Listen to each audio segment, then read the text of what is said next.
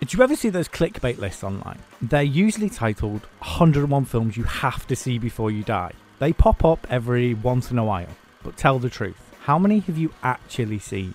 These movies are so ingrained in the fabric of modern pop culture through references and homages that you'd be forgiven for thinking that you'd actually seen them. So why not join me, Sam, a self-confessed cinephile who currently works in the film and television industry and even went to university to study film and TV. The only issue is, I've not seen many films. And me, Joel, a man who likes films a lot but is constantly described by his friends as overly anal and picky. But I'll let you decide. Each week we will break down and review a different film, from zany cult classics to what many describe as cinematic masterpieces. Do these films deserve the legacy they've been given, or are they just overrated, bloated rubbish? Let's find out, as this week we discuss Stand By Me. This is 1001 movies we have not seen.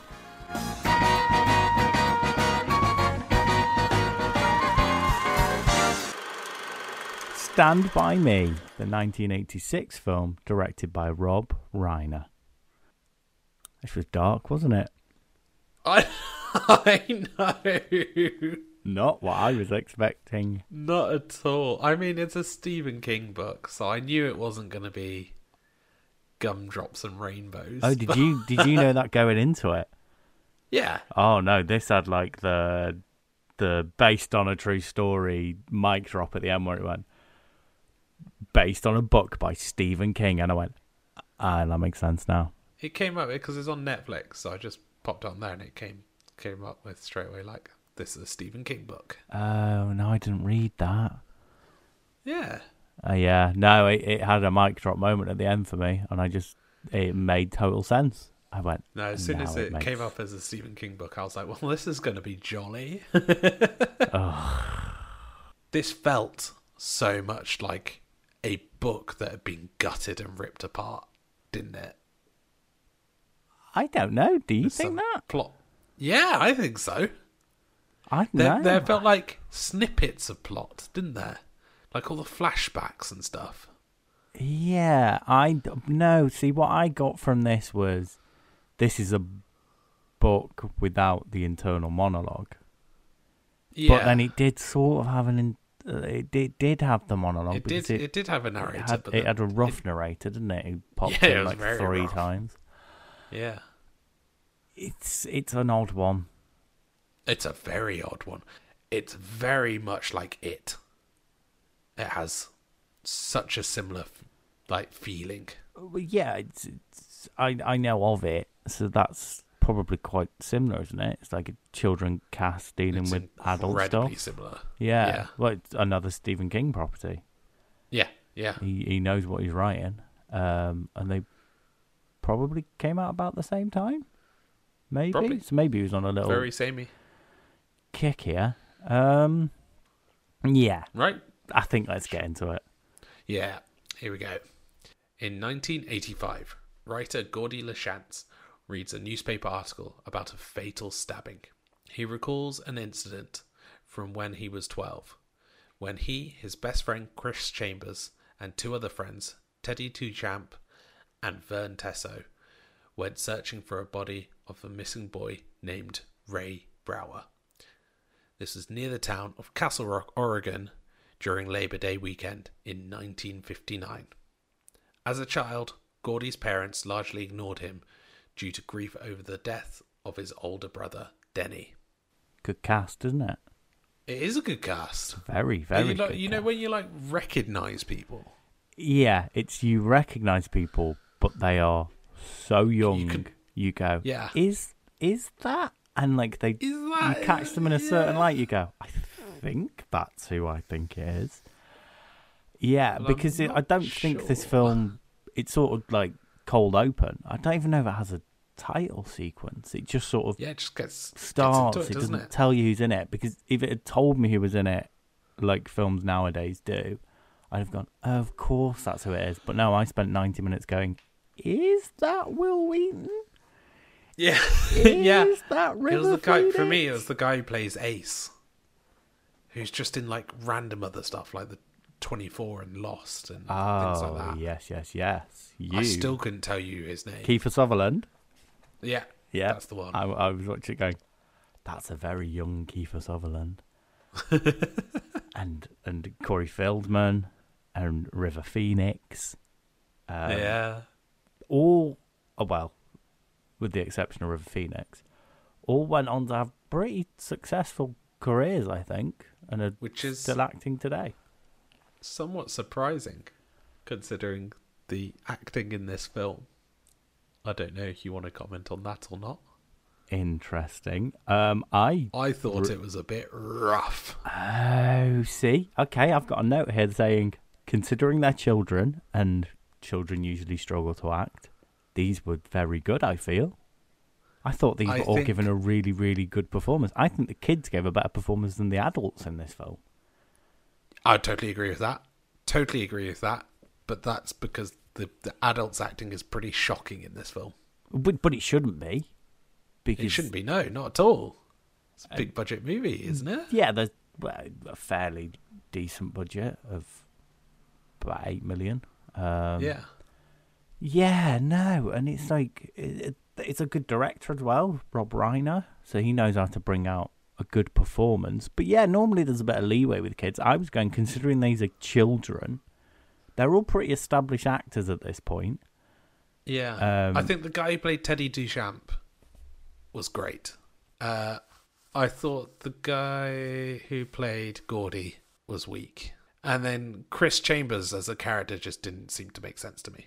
Okay, so Chris was River Phoenix. Teddy was Corey Feldman. And who, sorry? Gordy, yeah, the main character. Gordy's Will Wheaton.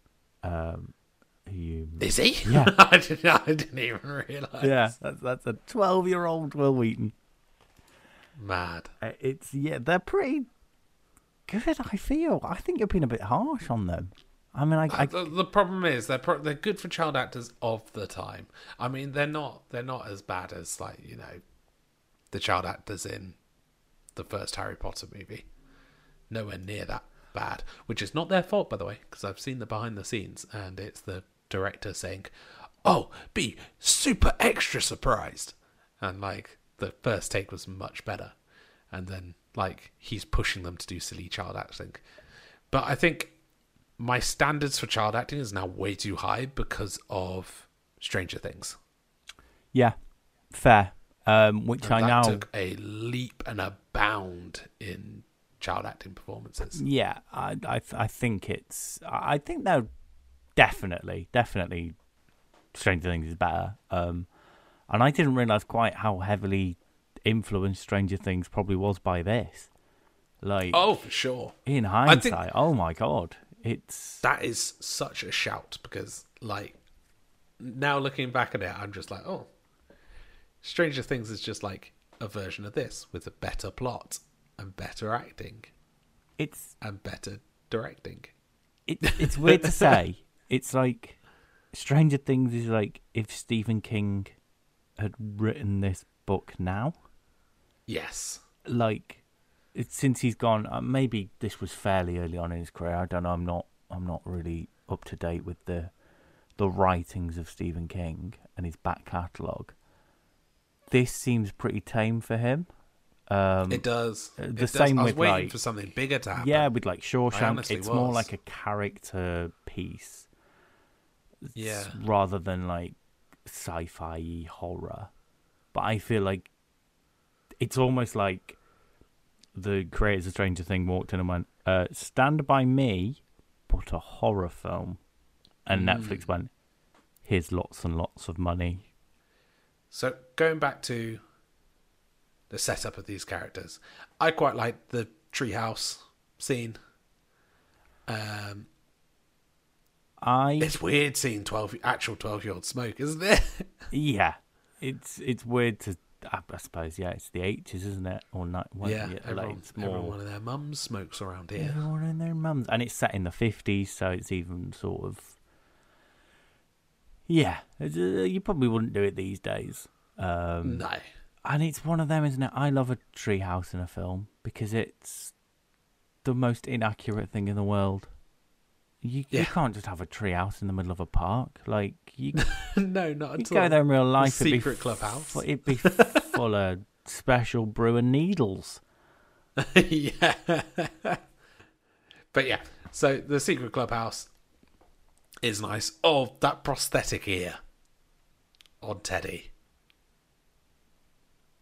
Did you spend the first 3 minutes going, what is that? I didn't even notice he had a prosthetic ear. Yeah, the burnt ear. I don't even think. Are you serious? No way. I don't think I noticed that. Google it right now. Okay, hang on. Teddy Duchamp. I couldn't stop looking at his ear all movie. I didn't notice that. That's what I was looking at all movie. Because it was bigger than his other ear. How did I not notice that? It was way oversized for his face. Oh, and that makes sense why he didn't get what a nice bit of world building I completely missed. Moving on. I know, I can't move on yet. Go on. You didn't spend the entire movie looking at that ear. I didn't. No, I was too busy looking at... Maybe that's why you were noticing the acting. I was too busy engrossed in this freaky film about 4 kids who want to go and see a dead body. Right then, let's continue. Vern overhears his older brother Billy talking with his friend Charlie about finding the body. Billy does not want to inform the police because it would draw attention to the car theft he and Charlie committed. When Vern tells his friends about the body, the 4 boys, hoping to become local heroes, decide to search for it. After Chris steals his father's pistol, he and Gordy run into the local hoodlums, Ace Merrill and Chris's older brother, Eyeball. Ace threatens Chris with a lit cigarette and steals Gordy's Yankee cap, which is a gift from Denny, his brother. This is such a weird, old school American thing, isn't it? Older boys picking on younger boys. Yeah. It's not a very UK thing. We don't really have that here. If there's bullies, they're in the same year group. I mean, it depended what school you went to. Oh, My really? school was like the Wild West. Up in the north. Oh, have you... Up in north? Back in my day up north, when I went to big school, thou got 7 bells of hell knocked out of him. Really? No, the older kids? No. Yeah, I mean, it wasn't bullying, but it was, I'm bigger than you. Do you know what I mean? It wasn't there was a bit of get out of my way in the lunch queue. Yeah, it was stuff like that. But it wasn't pinning people to the ground or actually punching them or anything. There was none of that. No, I'll agree with you there. Yeah, the bigger kids never did that. It was always in the same year group. Yeah. No, but it's in so many American things, and it's in so many Stephen King. I mean, here we go. I wonder if Stephen King was the one who got bullied, or Stephen King was the one who bullied. Is my question. I mean, obviously, it's always in his writing. We're experts on America, so we can pretty confidently put it down to: is this real, or is this just a trope of America? Do you know what I mean? Is it just a stereotypical? Because I've never been to America, so I could not tell you. If you go to a high school, if all the jocks sit together and all the theatre kids stick together, is that just a trope that has forever existed in American movies and is so popular in American movies overseas, and Americans have accepted it? It's odd, isn't it? You also notice how American bullies in movies and stuff are always violent. Yeah, they're always hitting and pinning people and stuff. UK bullies, kids who are UK bullies, they're like psychological tormentors. I was gonna say UK bullying is more psychological, whereas American film bullies, we should say, are more physical. And maybe I think that's just a trope.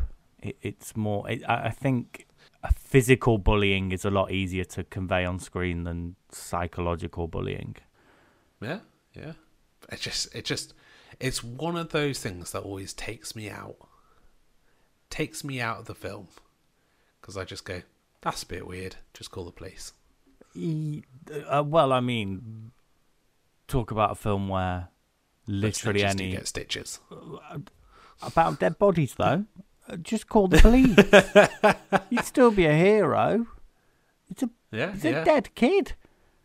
Now we're gonna go and let me just get this straight. We're going to walk for 2 days to see it.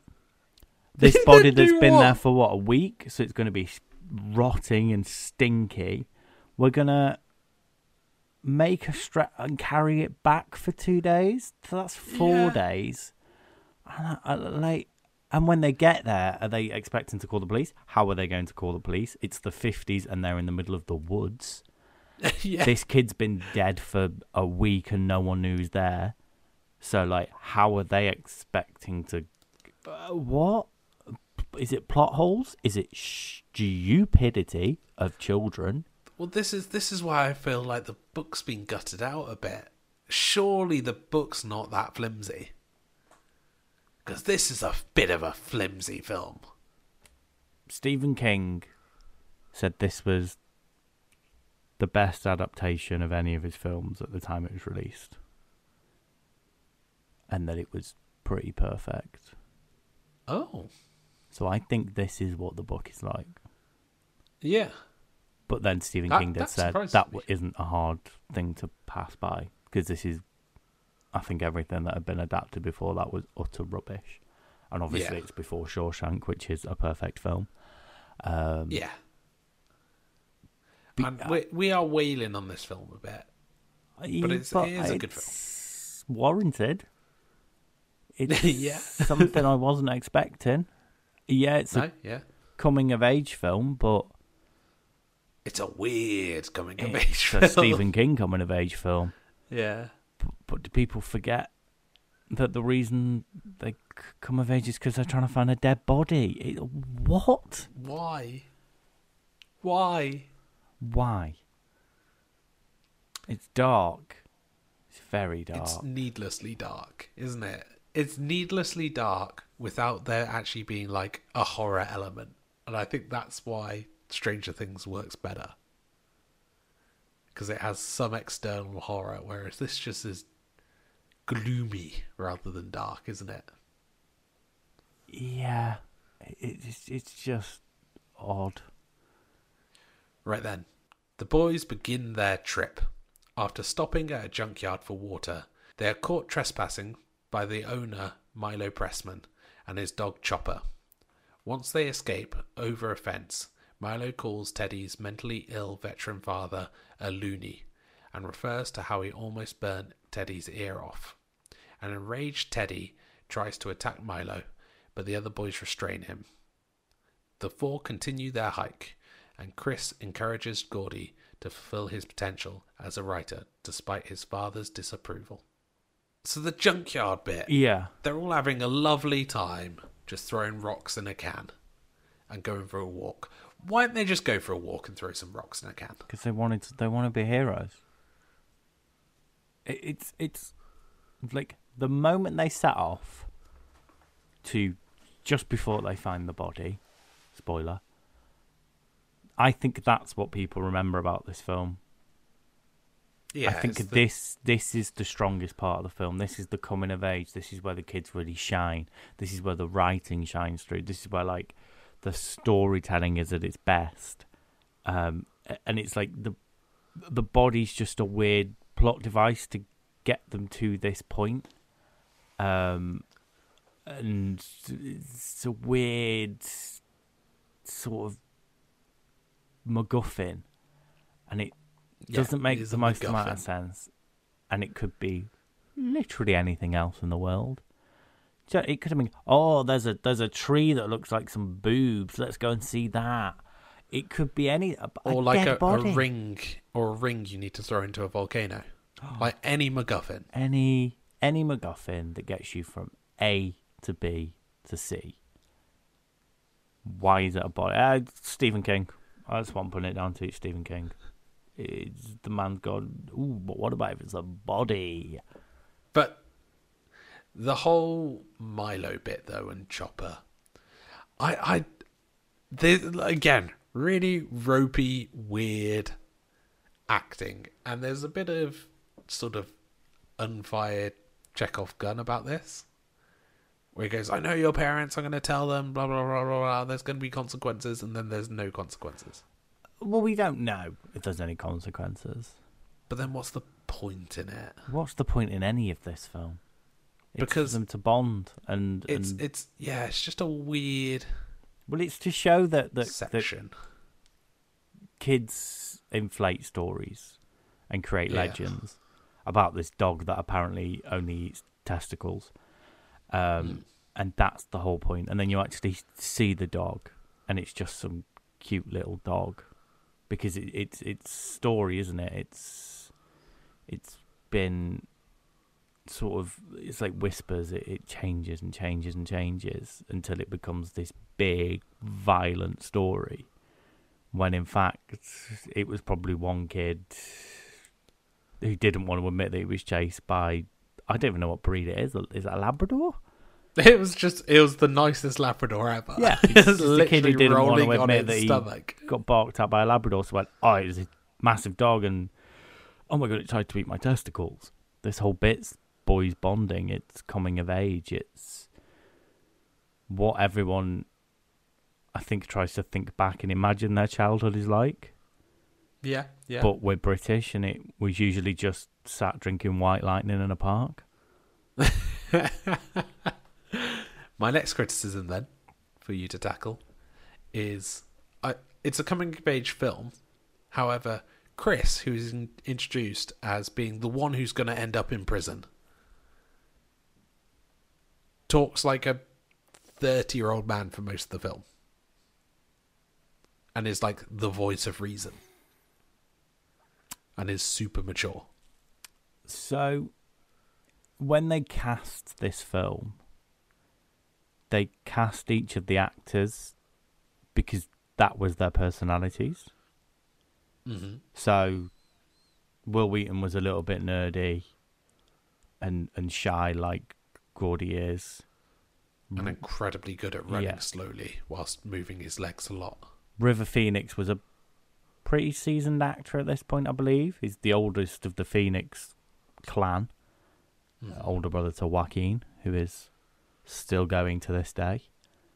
Yeah, that is incredible. Corey Feldman had a pretty rough upbringing as a kid, and like his parents embezzled all his money away from him, to the point where he got, I think, I can't remember the exact word is, but he got divorced from his parents at 16 and found out they'd spent all of his money. So pretty accurately matches that character.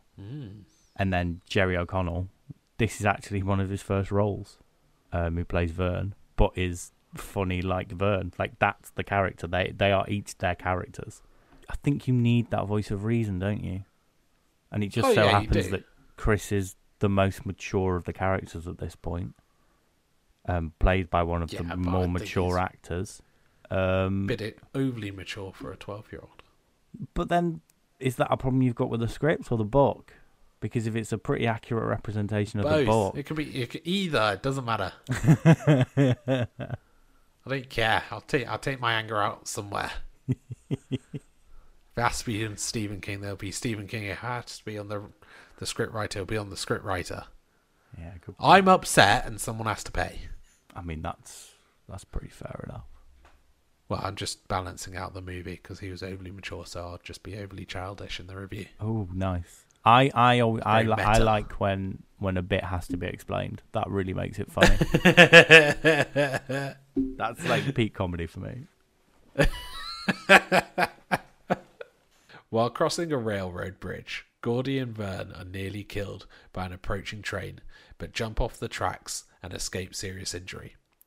In the evening, as the boys camp, Gordy tells a fictional story he created about David Lardass Hogan, an obese boy who is constantly bullied. Seeking payback, he enters a pie-eating contest and throws up deliberately, inducing mass vomiting among everyone there. That's a slow train. It's a slow train, and the drivers can constantly see them. So it's a train with what? No brakes? Yeah. Because the drivers are looking at them, ringing the bell, telling them to move. And I'm like, those drivers are just going to run over 4 kids. And they're quite happy to do that. Yes, it would make a more boring film if the train stopped. But you could have, at that point, it's like the 4th set of adults who they've annoyed. And you could have the train stop and the guys get out and go, you gosh darn kids, I know your parents. Then you could have a chase or something. Yeah, but at this point, it's like the 4th set of adults that they've annoyed. Because, I mean, the first one, we didn't even say, when they shot the gun in the back alley, and I mean, fair play, she didn't realise it was a gun. She was fireworks, but it's like, adults keep seeing them, and then you're right, there is no repercussions at the end, spoiler. Like, maybe if the film went 5 minutes longer, they'd go in and see all the adults that they'd annoyed. Yeah. And, yeah. Well, I think this is the best place to say I got sent off on a complete tangent of what I thought the movie was going to be. And I think that's why I struggled to enjoy it. Because I thought it was going to be a cooler movie. So get ready for me to rewrite this plot. Okay. So, Fixing Films with Sam and Joel. Fixing Films with Sam and Joel. It's been a while since we've done one. I thought this film was going to be, because we had the demonstration of Teddy playing chicken with the train. Yep. I thought that was a plot device to show you how much time there is to get out of the way of the train. I think that's what it was it not? So, they had established that this boy, Ray Brower, was probably hit by the train. And that's what everyone's assuming. Yeah. So I thought they were going to find Ray Brower within halfway of the movie. And we've established it's super unlikely to get hit by this train. You need it, especially with this bridge scene. Even when you're halfway across the bridge, with gaps in it and everything, you can still run and get out of the way of these slow-ass trains. So I thought they were going to find the body and then find out that he wasn't killed by the train, and then discover that this gang of boys, Vern's older brother, was the one to actually kill them. And it's going to be the story of them discovering that their older brothers did this. They could have run them over with the car that they stole. Yeah. Exactly. Goodness. And that was going to be like the plot point of the body. Oh, and then the body could still look the same. You'd understand why they wouldn't want to go to the police, because it's clearly not been hit by. Okay, because also, is the body anywhere near the train tracks? Not really. If I remember rightly, like that's what I mean. They come off the train tracks, don't they, and go down a side road, and then see it at like the corner of a lake. And I'm like, that's not been hit by a train. Oh my god! Conspiracy theory. I thought it was going to be like an American Summer detective who did it, and that's why they were setting up the older boys so much. That would have made this film a lot better. So, like, I think I went through the film going, cool. I swear this said an hour and a half runtime, but there's so much more for them to do. And then when it just kind of ended with them finding the body, I was like, where's the rest of my film? Oh, you know what? If this film is ever remade, that should be fixed like that. The older brothers killed him in the stolen car. That's why they didn't want to call the police. That explains why the body is nowhere near the train tracks. Yeah.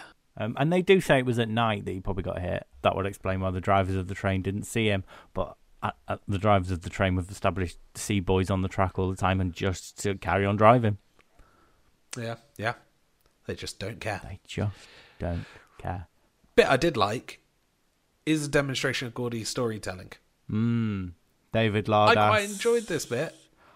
I liked it but it was one of them where, for a brief moment, I forgot that it was a story being told, and I thought this is all staged oddly, and a little bit out of there. Yeah, that's what I liked about it. It was really rough around the edges. Really liked it once my brain remembered that this was a story being told by a child, and obviously it makes sense that Lardass just has 4 pillows shoved down the front of his top, and everything's inflated, because adults wouldn't talk to a fat kid like this, or they certainly wouldn't these days. And why he was eating 4 bites of a pie saying he was done. And I'm going, no, you're not done. You've got most of the pie left there. What are the rules of this pie eating contest? It doesn't matter, because it's a children's story. I enjoyed it, even down to the lighting, the directing, everything about it. I thought was really good. It was over the top outfits. It just screamed storybook. Yeah, I agree with you. I really liked it. The next day, the boys wade across a swamp, discovering it's filled with leeches. Gordy faints after finding one in his underwear. After more hiking, the boys locate Ray Brower's body. The discovery traumatizes Gordy, who asks Chris why Denny had to die, and cries about his father hating him. Chris comforts Gordy and asserts that his father simply does not know him. This plot summary seems to have missed out all the flashbacks to Gordy and his older brother. Yeah. And how his older brother is clearly a 10 times better father figure than his actual father.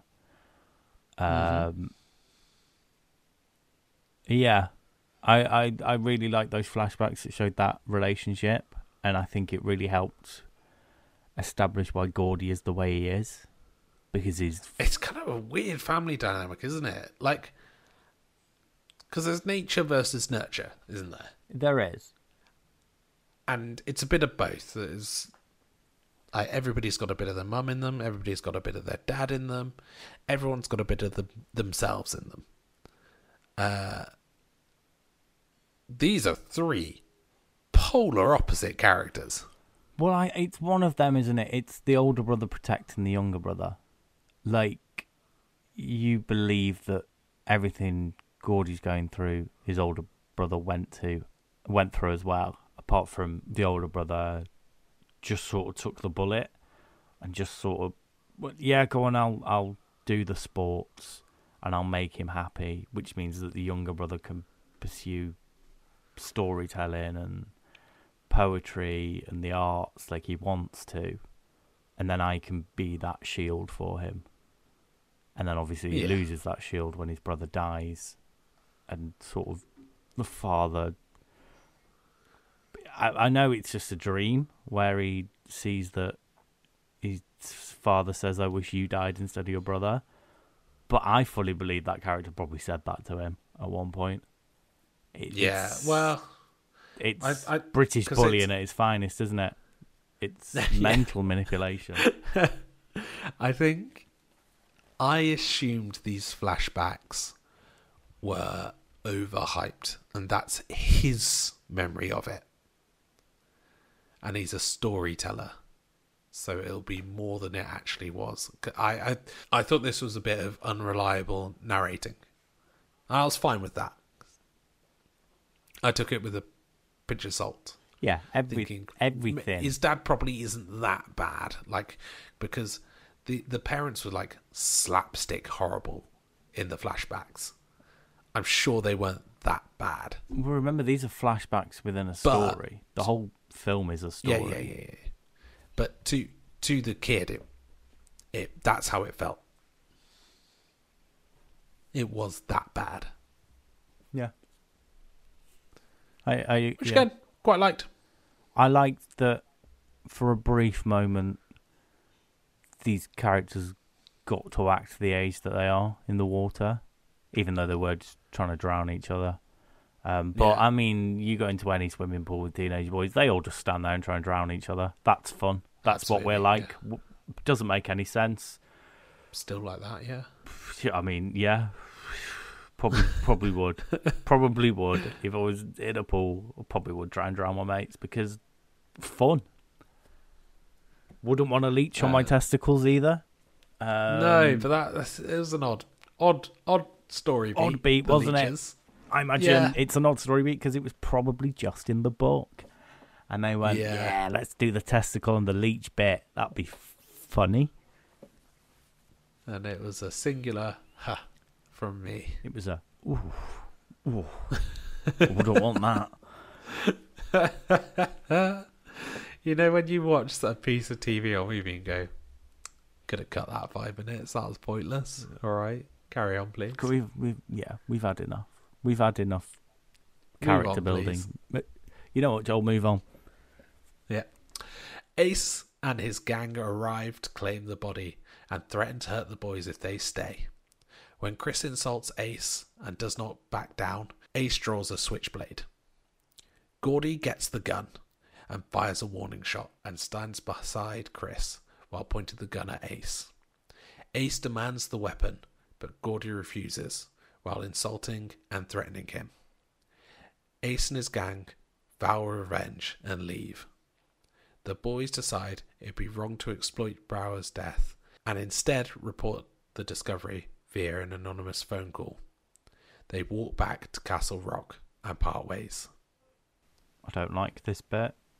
I don't like this bit at all. Nothing. No single character after Ace turns up acts like a human being would. It becomes stereotypical tropes, and like plot points and dialogue. And Ace isn't going to kill the boys, but yes, he is. Oh no, it's all right. I've got a gun. Gun beats knife. You're going to leave now. Yes, okay, we're going to leave, but we will have revenge on you. It's what? And then they just leave and leave the boys. It's like all you do is wait for them to put the gun down, come back, and what is Ace going to do? What is the whole point of this? It's pointless. It's annoying. It's stupid. It's a film. It's one big. Is that it? Isn't it? I really like them discovering the body. Is that what we've been building up to? Just, you know what? Cut Ace out of this film. Yeah. I get. Well, that's why I thought it was going to be like. It turns out it's them that killed it, and they want to cover it up or something. Yeah. No, that would make this whole part. It could still sort of happen. You just change some of the dialogue. But yeah, because of this doesn't happen, cut all of this bit. Maybe, I mean, I don't think it'll make the film. I think the whole point is to buff the time, because it's a 90-minute film pretty much. If you cut Ace out of it, becomes an hour. An hour, yeah. It becomes an episode of TV, not a film. That's why it's there, and I think that's one of the things about this film. It was an episode of TV worth of content. It literally was. Everything was dragged out. And that's not even the end of the plot. It's just... And, like... I did think them discovering the body and then being like, oh, it's amazing. Oh, it's not... This isn't amazing. This is pretty awful. Was quite good. But then I don't really understand why 12-year-olds were going, let's go see a dead body. But that didn't work for me at the start. No. The whole reason for them going it's teenage curiosity, but even then it's what? Yeah. No, it's all weird. All weird. Do the fun about a plot. Back in the present day, Gordy finishes his memoir of the experience. He notes that Vern and Teddy separated from him and Chris in junior high. Vern married after high school, had 4 children, and became a forklift operator. Teddy tried to get into the army, but failed due to his damaged ear and his poor eyesight, and instead ended up serving time in jail. Chris took college prep courses with Gordy, and despite struggling, later became a lawyer, with the two eventually drifting apart. While recently attempting to break up a fight in a restaurant, Chris was stabbed to death. Gordy writes although he'd not seen Chris in over a decade, he'll miss him forever. He ends his story with, "I never had any friends later on like the ones I had when I was 12. Jesus, does anyone?" Before going outside to play with his son. I mean... Right, so the Chris being stabbed to death bit. What? Just don't tell me that. Well, it's set up at the beginning, isn't it? You see it in the newspaper. It says Chris and his last name stabbed to death. Stabbed to death. But you don't realise the significance of it. And you're going, why is this... Why? I just went, fine. I went, oh, lovely little bit of exposition here about how all these... A more interesting story than the story we've maybe just seen. Yeah, but... And it's all pointless because none of them hung out ever again. Because maybe the body had something to do with it. No, it didn't. They just drifted, and it becomes a... Oh, everyone remember back to your childhood days. Maybe you should get into contact. This ending was the same as, and it was all a dream, isn't it? Pretty much. None of it mattered. Yeah, we didn't stay best friends forever. It's the most anticlimactic. Because it's like a childhood coming-of-age bonding film. But they didn't come of age. No, it pushes them further apart. Question mark. Pointlessness. I'm done talking about it. I won't lie. I came in to this film liking it more than now I've talked about it. Yeah, so did I. The more I've thought about this film, the less I like it. Yep. I'm exactly the same. The moment they set out to find the dead body, to the point where they find the dead body, it's a pretty good film. It's drawn out. Sorry, it's not a pretty good film. It's a pretty good episode of TV. Yeah. That's stretched out over the course of a film. I think this has been made better since Stranger Things. I think this has been referenced and homaged better. Rick and Morty did a version of it. The Simpsons did a version of it. All of them are better than this because it just has the highlights, which is that middle bit. So my initial gut reaction to this film, if we're doing scores on the doors, scores on the doors, I was going to give it a 6. I was going to give it a 6. I think it might get a 5.5 now. Yeah, I think I'm going to give it 5.3. I think it's inspired great things. That's my 3. Its influence on pop culture is better than this actual film, I feel. This was nominated for the Academy Award for Best Screenplay. It was a mid film. It was mid. And I think it'll be pretty mid on our tier list. Right, Joel. Next week, I'm gonna choose a film that is up there as one of my favourite films. Ooh, we haven't done a film that you've seen that I haven't seen. We've done a few films that I've seen that you've not seen. So I think it's about time that I make you watch The Truman Show. Oh, I have no idea what that's about. Excellent. Go with the outro. After filming this episode of the podcast, myself and Sam drifted apart. Sam became a forklift operator, but quickly died from getting stabbed in the neck by a digger driver in the famous war of the forklift drivers and the digger drivers of 2024. I like Sam. He was alright. Bye! Bye. You're dead. Oh. Bye. There, I'm a zombie. Worst impression. Thank you very much for listening to this episode of the 1001 Movies We Have Not Seen podcast. You can subscribe to us on your podcasting platform of choice, or follow us on Insta at 1001 Movies Not Seen Pod. We have new episodes every Thursday. Thank you very much for listening. We'll see you next week.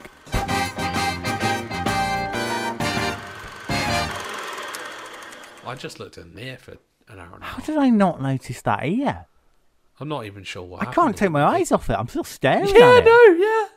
Oh, It semi-ruined the movie for me. I want to chew it. Why do I want to chew it? Oh no, please! That actually makes me feel sick.